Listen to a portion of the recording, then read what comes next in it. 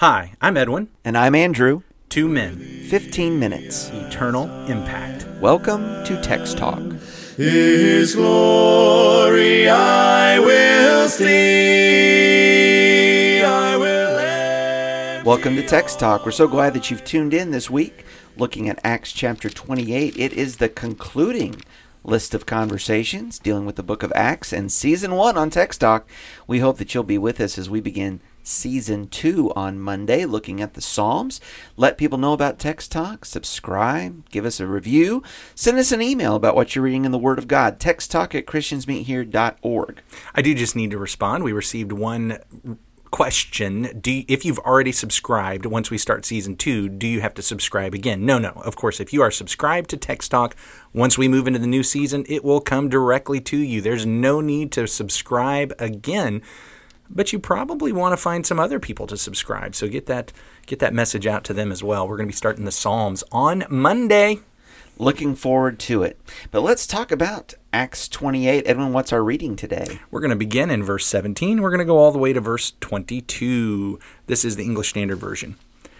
After 3 days, he called together the local leaders of the Jews, and when they had gathered, he said to them, "Brothers, though I had done nothing against our people or the customs of our fathers, yet I was delivered as a prisoner from Jerusalem into the hands of the Romans. When they had examined me, they wished to set me at liberty because there was no reason for the death penalty in my case. But because the Jews objected, I was compelled to appeal to Caesar, though I had no charge to bring against my nation.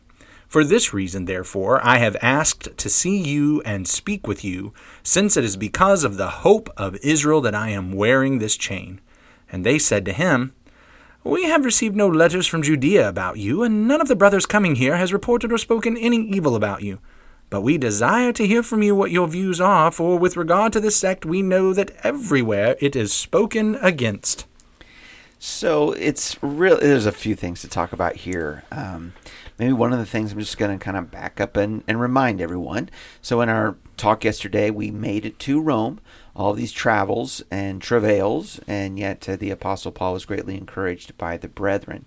So this was an interesting little tidbit too, and that is that when he gets to Rome, we're told in verse 16 that all of the prisoners, and I have to remind myself, okay, so there was actually some criminals too, but all of the prisoners are handed from the centurion over to the captain of the guard. But Paul was permitted to dwell by himself with the soldier who guarded him. And so it appears to be this house arrest kind of situation. He wasn't allowed to just go anywhere because he had a guard with him, and he's got this chain to deal with. But it's not into the dungeons. At the end of the book, in fact, the very last couple of verses, the ESV worded it in a way that I'd never thought about it before. And I know we'll get to this at the end of the week, but in verse 30, he says, "He lived there 2 whole years at his own expense and welcome all who came to him." I think other translations say in his own hired house or something like that. Rented house, is that what yours says? Yeah. And so having read the other translations, it never hit me what that meant, the hired house or the rented house. Here's the prisoner. Mm-hmm. He's having to pay for where he's living at his own expense. It is a house arrest, but he doesn't get to go to work. No. And so now we can perhaps understand his gratitude when he writes the Philippian letter about that church who were helping him in his need. Because here he is unable to go make tents to try to support himself, right. and they've been helping him. So, yeah, and you would guess that when that money runs out, maybe then it is to the dungeons or a much more difficult situation. I think probably so, yeah. Hadn't thought about that. So he's awaiting trial. He's awaiting trial, and the wheels of justice turn slowly, I guess, always.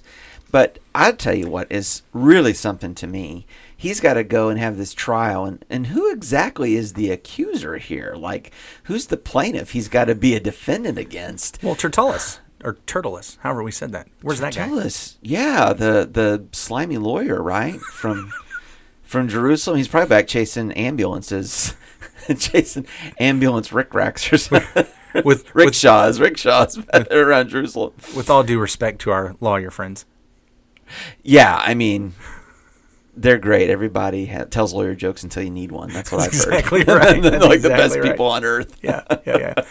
But Tertullus, however pronouncing that, we've said it both ways, really the epitome of slimy. He does seem to be, he's an orator for hire. And lawyers in that day were a little bit different than today. We're not just talking about guys who are for hire to run cases and lawsuits. We're talking about people who were hired specifically for their oration ability. Yeah. And to make this presentation at these courts of law. And often it was folks who were very well versed in the law of Moses as well. So anyway, moving on, he's nowhere to be found. Well, not only and he hasn't even written a letter. Yeah. Yeah. So look at the contrast here. Somehow word has made it to the Christians in Rome that Paul's coming, and he's coming in chains, and they're leaving town. They're heading 40 miles south to meet him all along the way. But no word has gotten to the Jewish community, or the strictly Jewish community, that Paul's coming, that there's been charges, there's going to be a trial. What a difference. What a strange difference. And so when it comes to speak to the Jewish community, which I also think is a bold move, because it's the leaders of the Jews that really are behind all of this difficulty in a trip to Rome at this time. They want to know, who are you? What's going on? We haven't heard anything about this. Well, I do want to give these guys props, though. I know most of the time we talk about the rejection, and I know these guys are ultimately going, or most of them are ultimately going to reject the message that Paul gives. But I am impressed by the fact that this sect, and of course, just like we couldn't show a map the other day, you can't see my air quotes. You do a lot of air quotes. I do a lot of air quotes. Yeah, I know. This sect is spoken against everywhere, but they want to hear Paul's opinion about it. They're willing to at least listen. So I want to give them those props, that they're willing to at least listen. Oh yeah, I mean that's very fair, and I don't mean to cast a bad light on this community of Roman Jews. Really, I guess what I find perplexing is that the Jewish community back in Jerusalem in the Sanhedrin, and they didn't put the word out. They didn't warn these Jews that this in Rome that Paul's coming your way.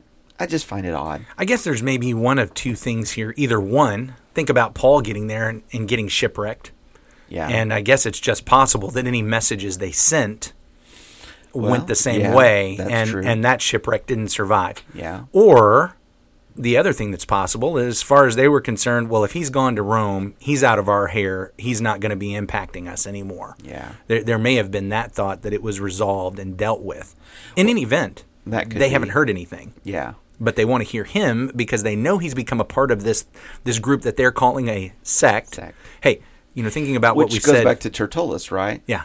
Yeah. Who called it the sect of the Nazarenes. And I guess I just want to tie together with what we said on Monday.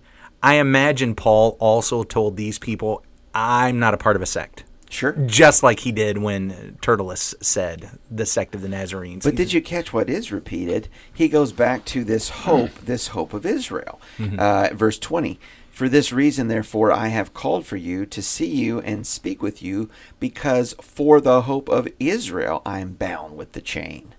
The hope of Israel. Which is? The gospel is to the Jew first, and also to the Greek. The hope of Israel is the resurrection, and particularly the Lord and Savior Jesus Christ. Yeah, the resurrection of Jesus, which has foretold is not the right word, but foreshadowed, has pointed forward to the resurrection of all those who belong to Jesus. It's the first fruits. Yes. Yeah. So here's the hope. I'm really, hey guys, this thing you're calling a sect, which is pejorative, this thing that you're calling a sect, which is looking down on it, I'm just telling you, this group of people are truly hanging on to the very original hope that God had given to our fathers, Abraham, Isaac, and Jacob. And that's the hope of life. Yeah. The hope of life coming from that which is dead, the hope of the resurrection. Even as we're talking about this, it occurs to me that the Apostle Paul knew he was going to be in Rome because of a vision of the Lord Jesus Christ. You are going to be my witness in Rome. And to come to Rome and find that the accusers have not preceded him, that there's not this hotbed of contention against him in the Jewish community, leads one to say, well, why am I here? Well, because the Lord said I would be here. This is about the will of the Lord being accomplished, and not the fervor or the persecution of the Jews. And within just a this few time. days, I'm going to get started on why I'm here in Rome, to get this gospel to more people. And what does he do? He does, even though he has come to Rome in chains, he basically does in Rome what he has done everywhere. Where does he start? Yeah, it starts with the Jewish community. Start with the Jewish community. He doesn't get to go to the synagogue. Yeah. Because he's under house arrest. No, but they're willing. They're willing to come. They come to him, and he speaks to them. And he's put this case before him. I'd love to speak with you. So they set up a time, and they get together. But what's really catching my attention is this sect spoken against everywhere. Okay, so the word has come to Rome before the Apostle Paul. There's a church in Rome, a religious movement, which they're using the word sect to describe right now, pejorative, as you mentioned a moment ago. And yet it is not popular. It must not be popular there. The Jews are aware it's not popular anywhere. It is spoken against everywhere now, whether that's by just Jews in this season or even other groups persecuting, like we saw in Ephesus, that there is a pushback to this religious doctrine. And I just can I notice the humor, the how rich it is, how cheeky it is of these Jews to talk about how Christianity is the sect spoken against everywhere, when these guys had all just been kicked out of Rome just a few years earlier and had been able to kind of slide back in after some time. But it's not like Judaism itself was just really popular in the Roman world. No. But it just goes to show that in every group, no matter how bad that group takes it, they're always happy to find another group who's got it a little bit worse. You guys are worse than us. I mean, you're spoken against everywhere. We just got kicked out of Rome, but you're spoken against everywhere. It's like growing up in Indiana. All the jokes were about Kentucky. And then in Kentucky. Then I met some people from Kentucky. They're like, well, I know that joke, but the punchline was Tennessee. And on we go, all the way around the country. That's exactly it's that same idea. Until ultimately it's Arkansas. But hey, buddy. I know you're. Hey, buddy.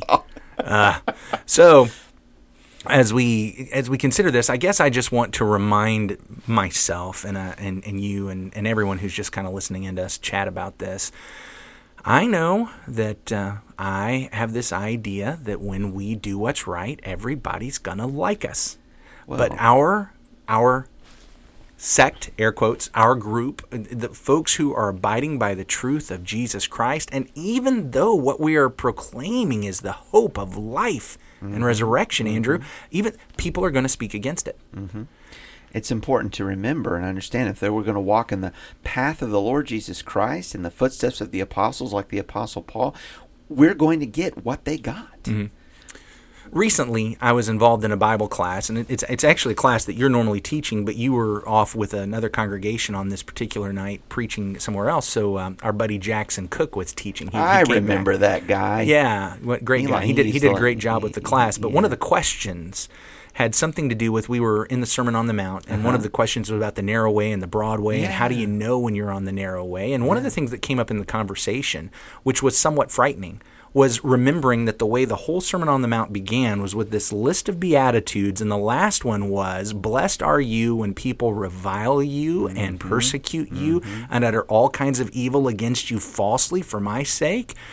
Rejoice and be glad, for your reward in heaven is great, for so they persecuted the prophets who were before you. Here's this statement, and one of the things that came out in our discussion is, how do you know you're on the narrow way? When people don't like you. Oh, when there's persecution. We're not trying to make people not like us, but one of the signs that we're on the broad way is when everybody's okay with us. And so this idea that we want to conduct our discipleship in a way that nobody's going to get upset about, that's not the way of Jesus Christ. I mean, remember, the way Jesus walked, where did it lead him? Yeah, to Calvary and to the cross. Yeah. And we need to be prepared to take up our cross daily and follow him. So here's the Apostle Paul clarifying. You may have heard of a sect, and it is spoken everywhere against, but it is the way, and it is the kingdom of God. I know we're going to be talking about more on that in a future episode, but for right now, why don't we bow and have a word of prayer. Our great God and Father, Lord, thank you for this day.